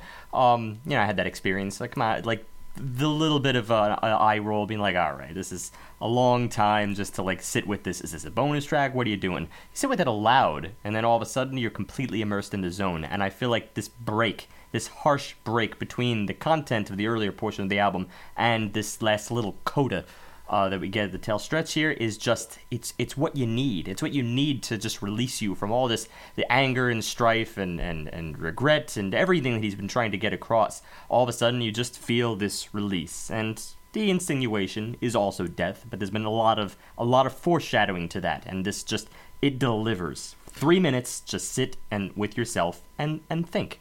And then after the 3 minutes, it starts to build. Beats come in, we get a bass groove that comes in that sets the mood even more. And what was really interesting about the instrumentation from this point on is it's almost completely precise in how, not almost, it is completely precise in how each note and each moment and each instrument comes in next. Like around the 5-minute, 20-second mark, the beats kick in, also with a really, really great bass that feels, again, like that Belly of the Beast feel. Just this consistent gurgle. It's not overbearing by any stretch, but the whooshing in the background, everything that this amounted to was just really, really satisfying. And it was the first track we've had in a while that is up to 10 minutes long, where I finally feel like there's some artistic cohesion to it in its entirety. Last time we had a track of the same length was probably in Between the Buried and Me's Homo Ecliptic, and we had many critiques throughout that album of their ability to condense it into something tangible. And the content of what the voice is saying, which is also a nice character because the way it phases in and out, the way it breaks up as it goes along, and the words that are accompanying this are a whole different beast in and of themselves. These words are actually from Alan Watts, a 1950s, 60s, and early 70s big-time Buddhist philosopher. One of those guys that kind of was an inspiration behind a lot of the love movements of the 1960s. He wrote 25 plus books in his time, mostly about self-actualizing and sort of integrating Eastern religion into Western cultural ideas. It's taken from, I believe, a radio broadcast, which is why it took me about 20 minutes, a half hour to even find some of these quotes and figure out who this individual was, even though I actually have read some of his works. That's pretty incredible. We wouldn't have known that, for instance, going into this, and no one would know that going into it. They would just assume it's his writings, it's his feelings based off of what he's experienced. This is what he's amounted to. But at least it's something for him to latch onto, something for him to latch onto it in this particular state of despair. First it talks about how everything is shit. And then it goes and says, well, God obviously is unbelievable, so you became an atheist. Oh, well, atheism is obviously a terrible idea because then you live, you die, great. You might as well just kill yourself. I don't know who... But what they go into, what this gentleman starts to say at one point really does hit a chord with me. Now I want to propose another idea altogether. The real you is not a puppet which life pushes around. The real you, the real deep down you, is the whole universe. You cannot confine yourself to what happens inside the skin. Your skin doesn't separate from the world. It's a bridge. But just as a magnet polarizes itself to north and south, but it's all one magnet, so experience polarizes itself as self and other, but it's all one. That's an incredible little tidbit of speech. It keeps going. It's a manifesto, frankly. It really is, but it's so beautiful and integrated into the music that's going on that it really does feel like this I guess is the manifesto they were going for in this album. I seriously in some ways. feel like this is like he's just starting his own religion here. Like this is his own way to sort of see your existence, as it were, how you came into being and how you go out of being. And this is how he wants you to construe it, how he wants you to view it. I'm not saying it like in the preaching sense, but it's a way of viewing life. Yeah, I mean, obviously that's something I think a lot of people have trouble dealing with. If you don't have a great outlook on life, or how you spend your time here, or how you're going to leave your time here, then you're probably not going to be making the best out of it. Don't live in fear, for instance. Have some kind of peace of mind or sense of understanding about what is really going on. In fact, that's how they summated at the end. People can't be talked out of illusions. If a person believes that the earth is flat, you can't talk him out of that. He knows that it's flat. You go down to the window and see that it's obvious. It looks flat. So the only way to convince him that it isn't is to say, well, let's go find the edge. Let's go and find the edge. I love that sentiment. That actually sounds like probably one of it could be a Carl Sagan quote, to be perfectly honest. Mm-hmm. Like that seems like the kind of thing he would really try to convince people of, the idea, the benefits of trying to find the secrets of the universe. Just go out and seek something, seek the answers. So yeah, there's a bent here, and it's pretty heavy. This song is we've struggled to kind of define in the past, and we've debated it, what music as art would be. This is what I'm looking for when music is art. It's more than just the song itself. It takes on more than just the song itself. Well, it depends. I don't also want to be so pigeonholed about it. You don't necessarily have to have a manifesto in order for your art, for your musical art. But I'm not even saying that. Aesthetically, emotionally, where it goes, how it builds. I just feel like the structure of this, manifesto aside, brought me to a place and made me feel, without not necessarily knowing exactly what I was feeling at first. It just made me exist, and feel. And I thought that was pretty palpable. Well, is that a precursor to a wrap-up, or shall you pass the buck to someone else? I'm passing the buck to you. Go for it. Yeah, I'm totally not going first. All right. I really do see this as an album somewhat in 3 acts, so I think the divider between the first and second act could be argued. I do believe it's an album in about 3 or 4 different places, and it takes its time to really get to the greater meaning. Obviously, the fact that it has 17 tracks, I think I don't believe that says this is a concept album, or by any stretch. I think it just means that he had a lot of things he wanted to get off his mind, and some of them were personal stories, and then he, at the tail end, tries to make sense of them in some kind of greater context. And that's when the art piece really does start to forge itself. Not to imply that it wasn't art until a certain point in this album. It was a very enjoyable album, frankly, and I reiterate what I said before about the fact that even the more formulaic or familiar tracks here, I came to see as extremely fun. I think that there's a market for this. There's clearly a market for this. There has been a market for this, but maybe there still is. And I have been a naysayer in that department, I think, for some time. And this album might have actually turned me around in that department. Made me nostalgic for reinfusing this sound into a different time. But that said, I don't want to diminish the other things it attempts to do, and succeeds at the tail end here. These last few tracks really have honed the art piece itself, but I'm also a little bit aware of the split, and I think maybe that's the album's biggest problem.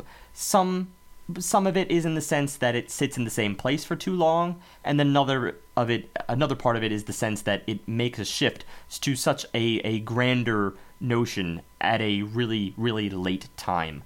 And I think that's my biggest issue with it. It's just, it wants to lay so much on the line, but so late in the game. And I feel like patience is key.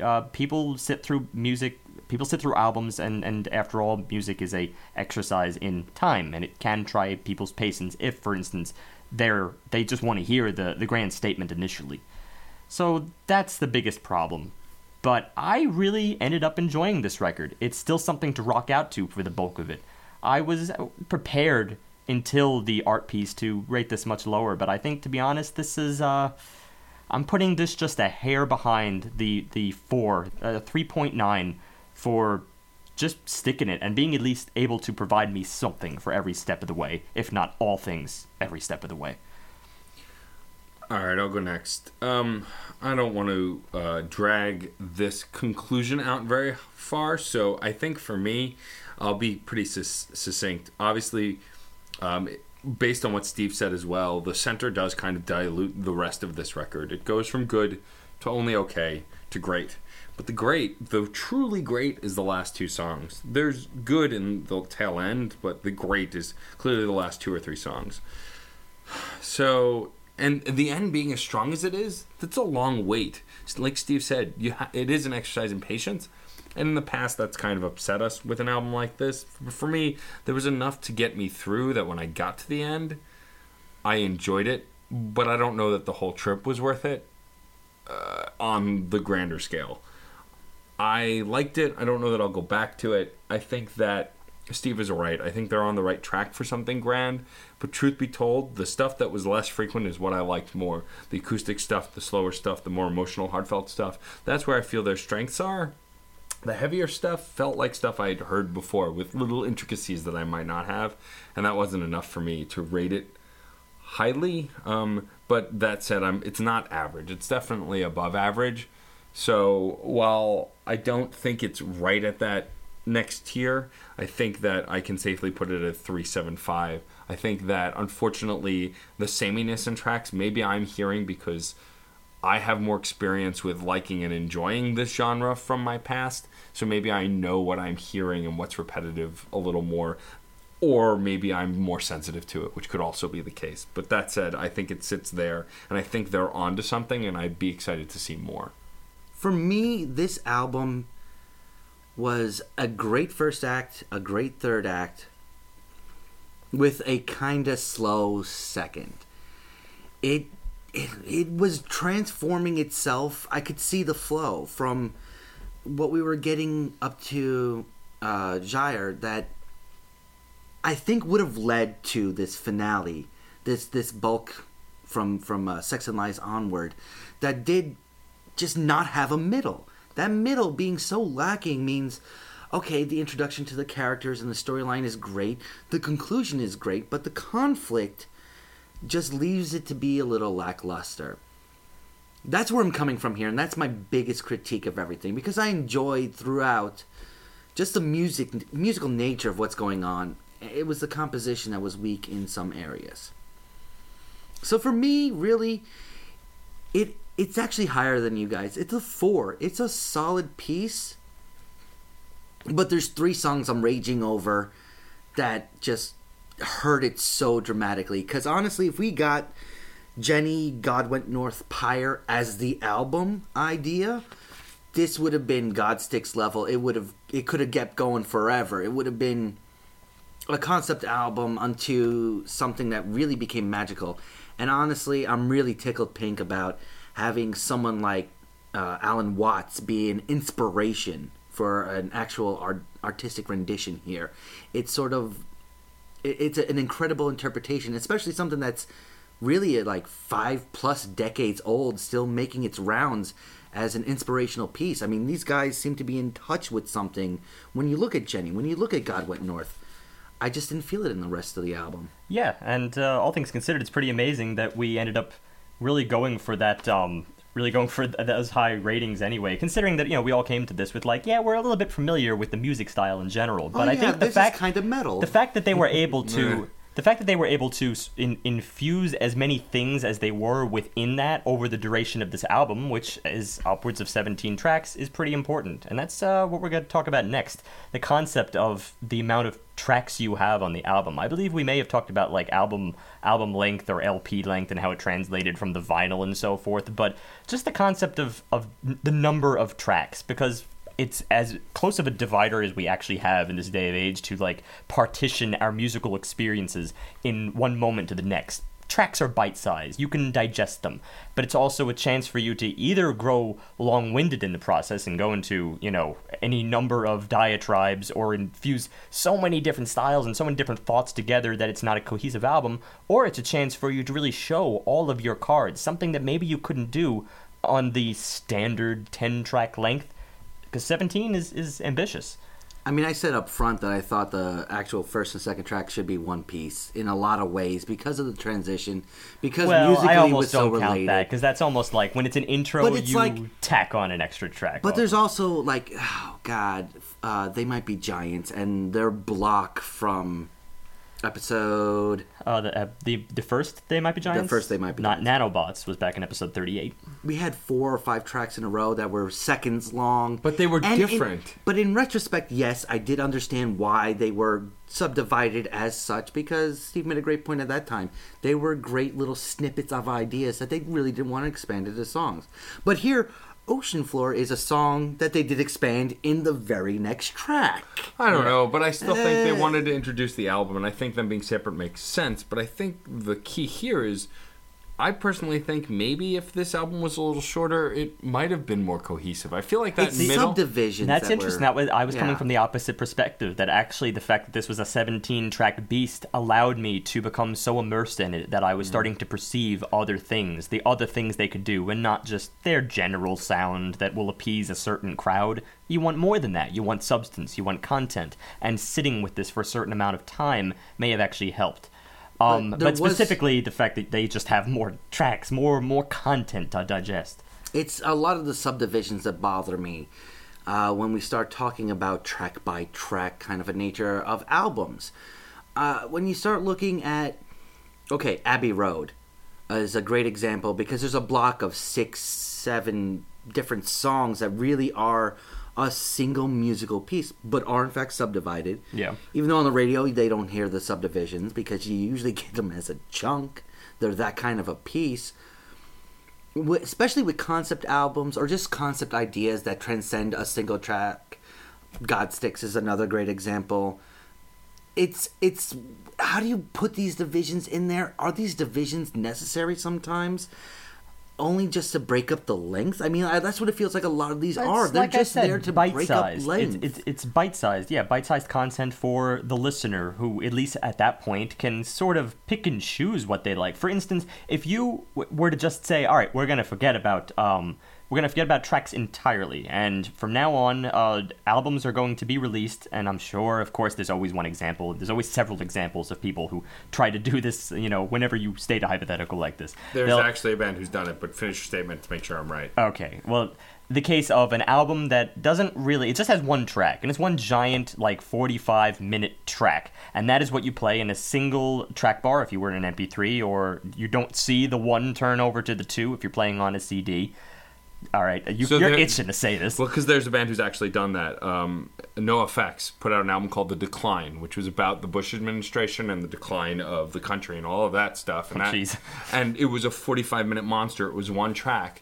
There were clearly separate songs, but it was one track. It was just one whole track, and there was no jumping around unless you fast forwarded. Well, this has two effects. One is that you get people so immersed in your story that they're in for the long haul. You can't change now. A 45-minute track is kind of like saying, well, that's the point of no return. Once you're in, you're in. Yeah. Because people have that little OCD where to stop in the middle of the track would just feel wrong. It's like closing the book in the middle of a chapter. You at least got to finish the chapter, right? Yeah. To find that bookmark. Wait. If you don't give people bookmarks, then it becomes a chore. It becomes an immersive session, which should be music in my opinion, but not for everyone. Swans, To Be Kind. We have to reference this because there's a 34-minute song. That's right. I'm surprised I forgot that. So we did Swans to Be Kind back in episode 96. It's the track "Bring the Sun" to Sant Levator, which actually is a 2-section piece, but it's 2 15-minute sections. I would not want them to subdivide it. Regardless of the quality of it, it is for them an art piece that goes through different, emotional states. It goes through different actual parts throughout it, and it could be subdivided, but they chose not to. And I'm okay with that. It has movements within it, I would say. But I think, considering maybe our feelings on that particular track, I liked some things in that album, but I don't think that track was really at the height. Oh, no, that was we all actually felt one like of our... we were being taxed at that moment.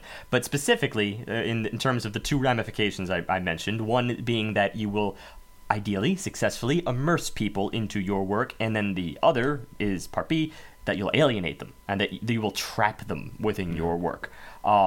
To such that you just feel like completely lost in it. But a lot of this has to do with attention span as well.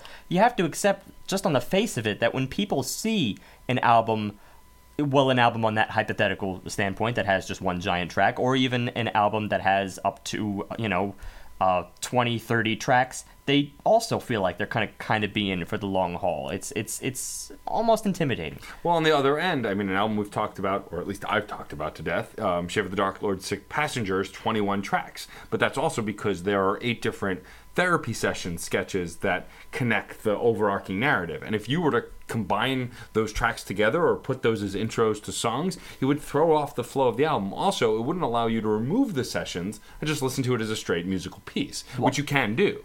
I want to be clear about this also. I'm a fan of the long tracks. Mm-hmm. Long tracks, I think, are a chance to at least immerse us as much as possible, without having the giant 45-minute thing, but also without having the multiple, bite-sized listens, which can almost seem like at that point you're approaching the idea that you could actually have a compilation, because if you're not a concept album, then people will always say like, you just threw that on. That didn't need to be here, and people are really, really going to get into the finer points, as we do, of album arc and album flow over the course of 25 tracks. It's a hard thing to really keep in control.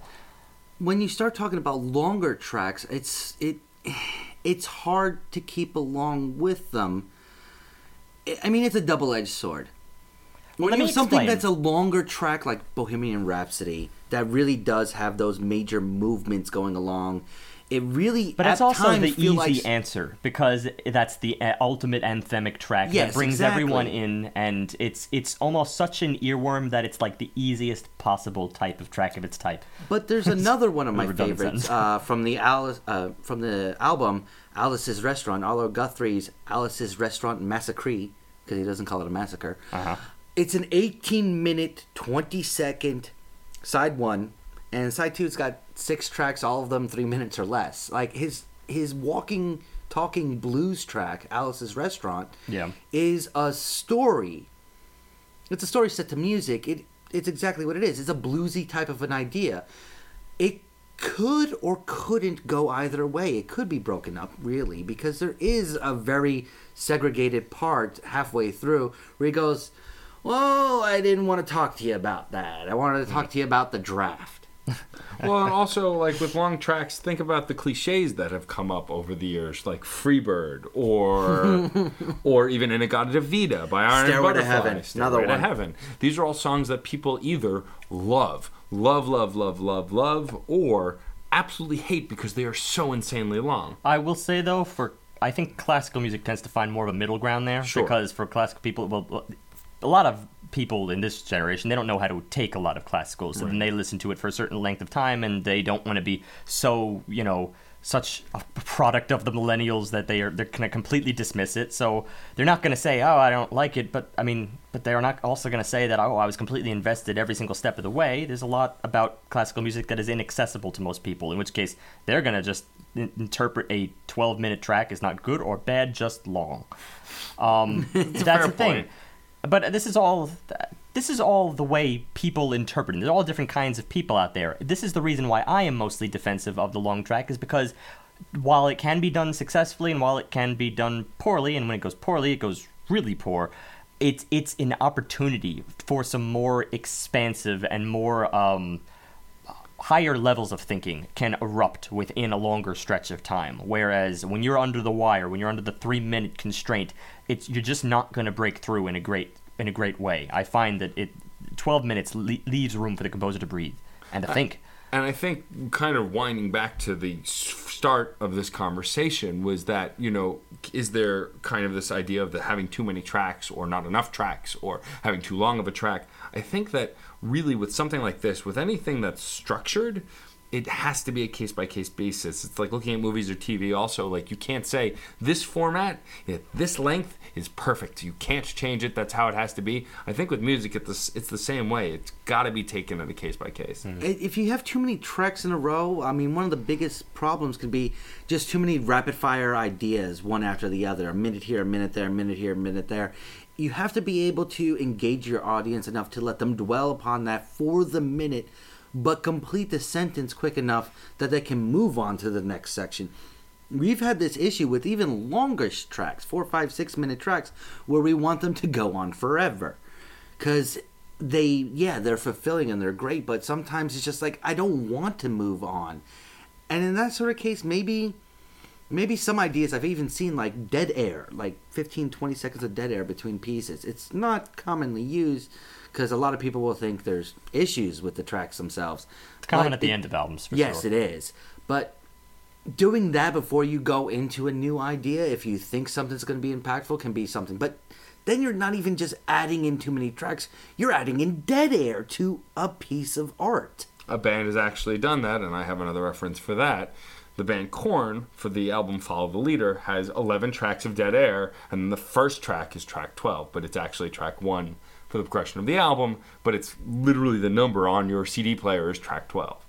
Yeah, it was interesting. Or 13, but there's a ton of dead air.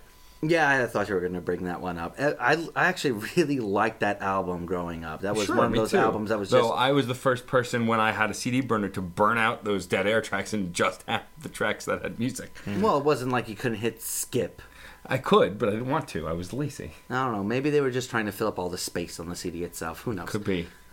But yeah, I think that ultimately all of our perspectives really just hammer home that when structuring an album, it is dependent on the genre, the band, the influence, the reasoning, the arc, is there a narrative, is there a concept? I will say this, being a fan of classical, I do think I want movements to come back, which in the end would be much shorter length, much shorter tracks, fewer tracks rather, upwards of like 3 or 4. It doesn't have to be a symphony, doesn't have to be a concerto, doesn't matter what form you're really writing in, but just a few really long tracks, I think, is a really, really good opportunity for a composer to get into their work and to get listeners into their work. Maybe it'll be demanding at the outset for listeners of this generation, but I think it would pay off in the long haul to just get this concept of the 3-minute,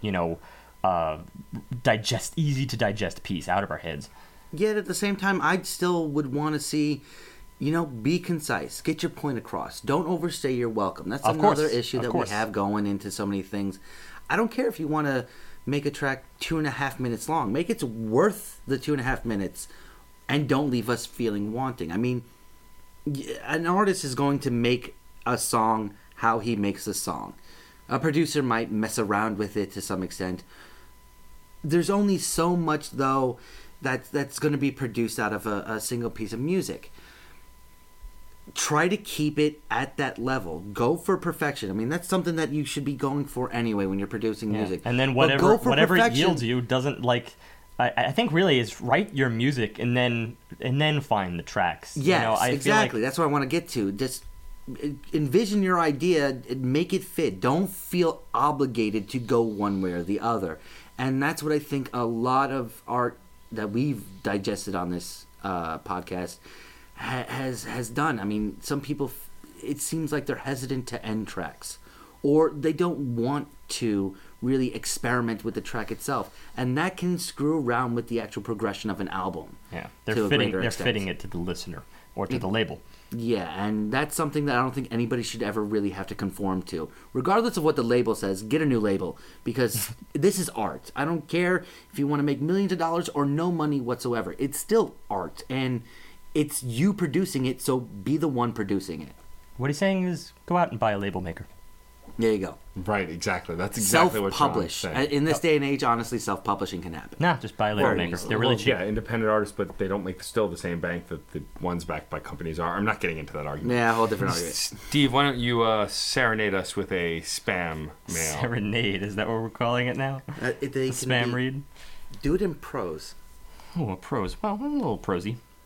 Adornment can besides use eye coloring on your electronic computer. A kudos builds credibleness and be trusted not to miss out on any deals. That seem funny. Jolly large indefinite quantity. Anyone who has a signification that fits you cured and by much any symbol your thought process about hiring cause. Try adding a few strands that are decreased direct from the war paint correct below your bed. When you are considering buying a color duo of position that you hold spatial property, the correctly organization commercialism as an addable to others. Use hum-spoken communication view simple. By Canada Goose Coats. That was but soft. What light upon system error. Yep. Yeah, that was that level of prose. I wanted something better. So do better next week. Me do better. Okay, fine. You do better. Fine. Yeah. Jeez. Practice. Get that iambic pentameter. Don't blame the spam. No, of course not. You can turn anything into You can't a blame the rhythm. computer. It's a computer. We can blame the person. Human error. You could have read it a little bit nicer. I mean, Would you like me to try again? no. In unison. I love it. All right. Before we wrap up, we'll talk about next week. So next week we were supposed to have the lovely and talented Matthew Holtzclaw, but unfortunately he had to cancel. But we have rescheduled him for the new year, so he won't be joining us with his magical magicness. Instead, though, we are bringing back a previous guest, or half of a previous guest, I guess. Never mind. Okay. Too much wordplay. No, I liked it. It was accurate. I thought you were going to start. So we are bringing back for their second time, this time flying solo, another member of the Epic Pie cast. Miss Rachel Schenk will be coming back without Mark Robert Turner, her afterbirth monkey brethren. Wow, Companion. That's companion. She'll be flying solo with us, and we're going to talk about the new movie she's working on with Mark Robert Turner, as well as her music, burlesque, all sorts of stuff. She's going to be joining us next week, and I'm deciding to leave the album as a surprise. So you will see. We'll keep an eye on the post, and it'll be updated on the website. But yeah, we're having the return of Rachel Schenk. So there. Yeah. All right, and also remember, don't you forget, music is life, And life is good.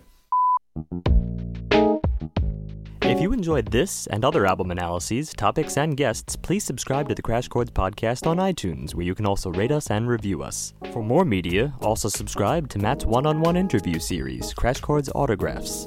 To receive emails on all new content, subscribe at the top of our homepage. Also receive updates by liking us on Facebook, following us on Twitter at Crash Chords Web, our Tumblr, and our YouTube channel. And remember, keep the discussion going, because music is life, and life is good. If you have any questions or comments, feel free to share them in the comment board below each post. Otherwise, email us directly at admin@crashchords.com.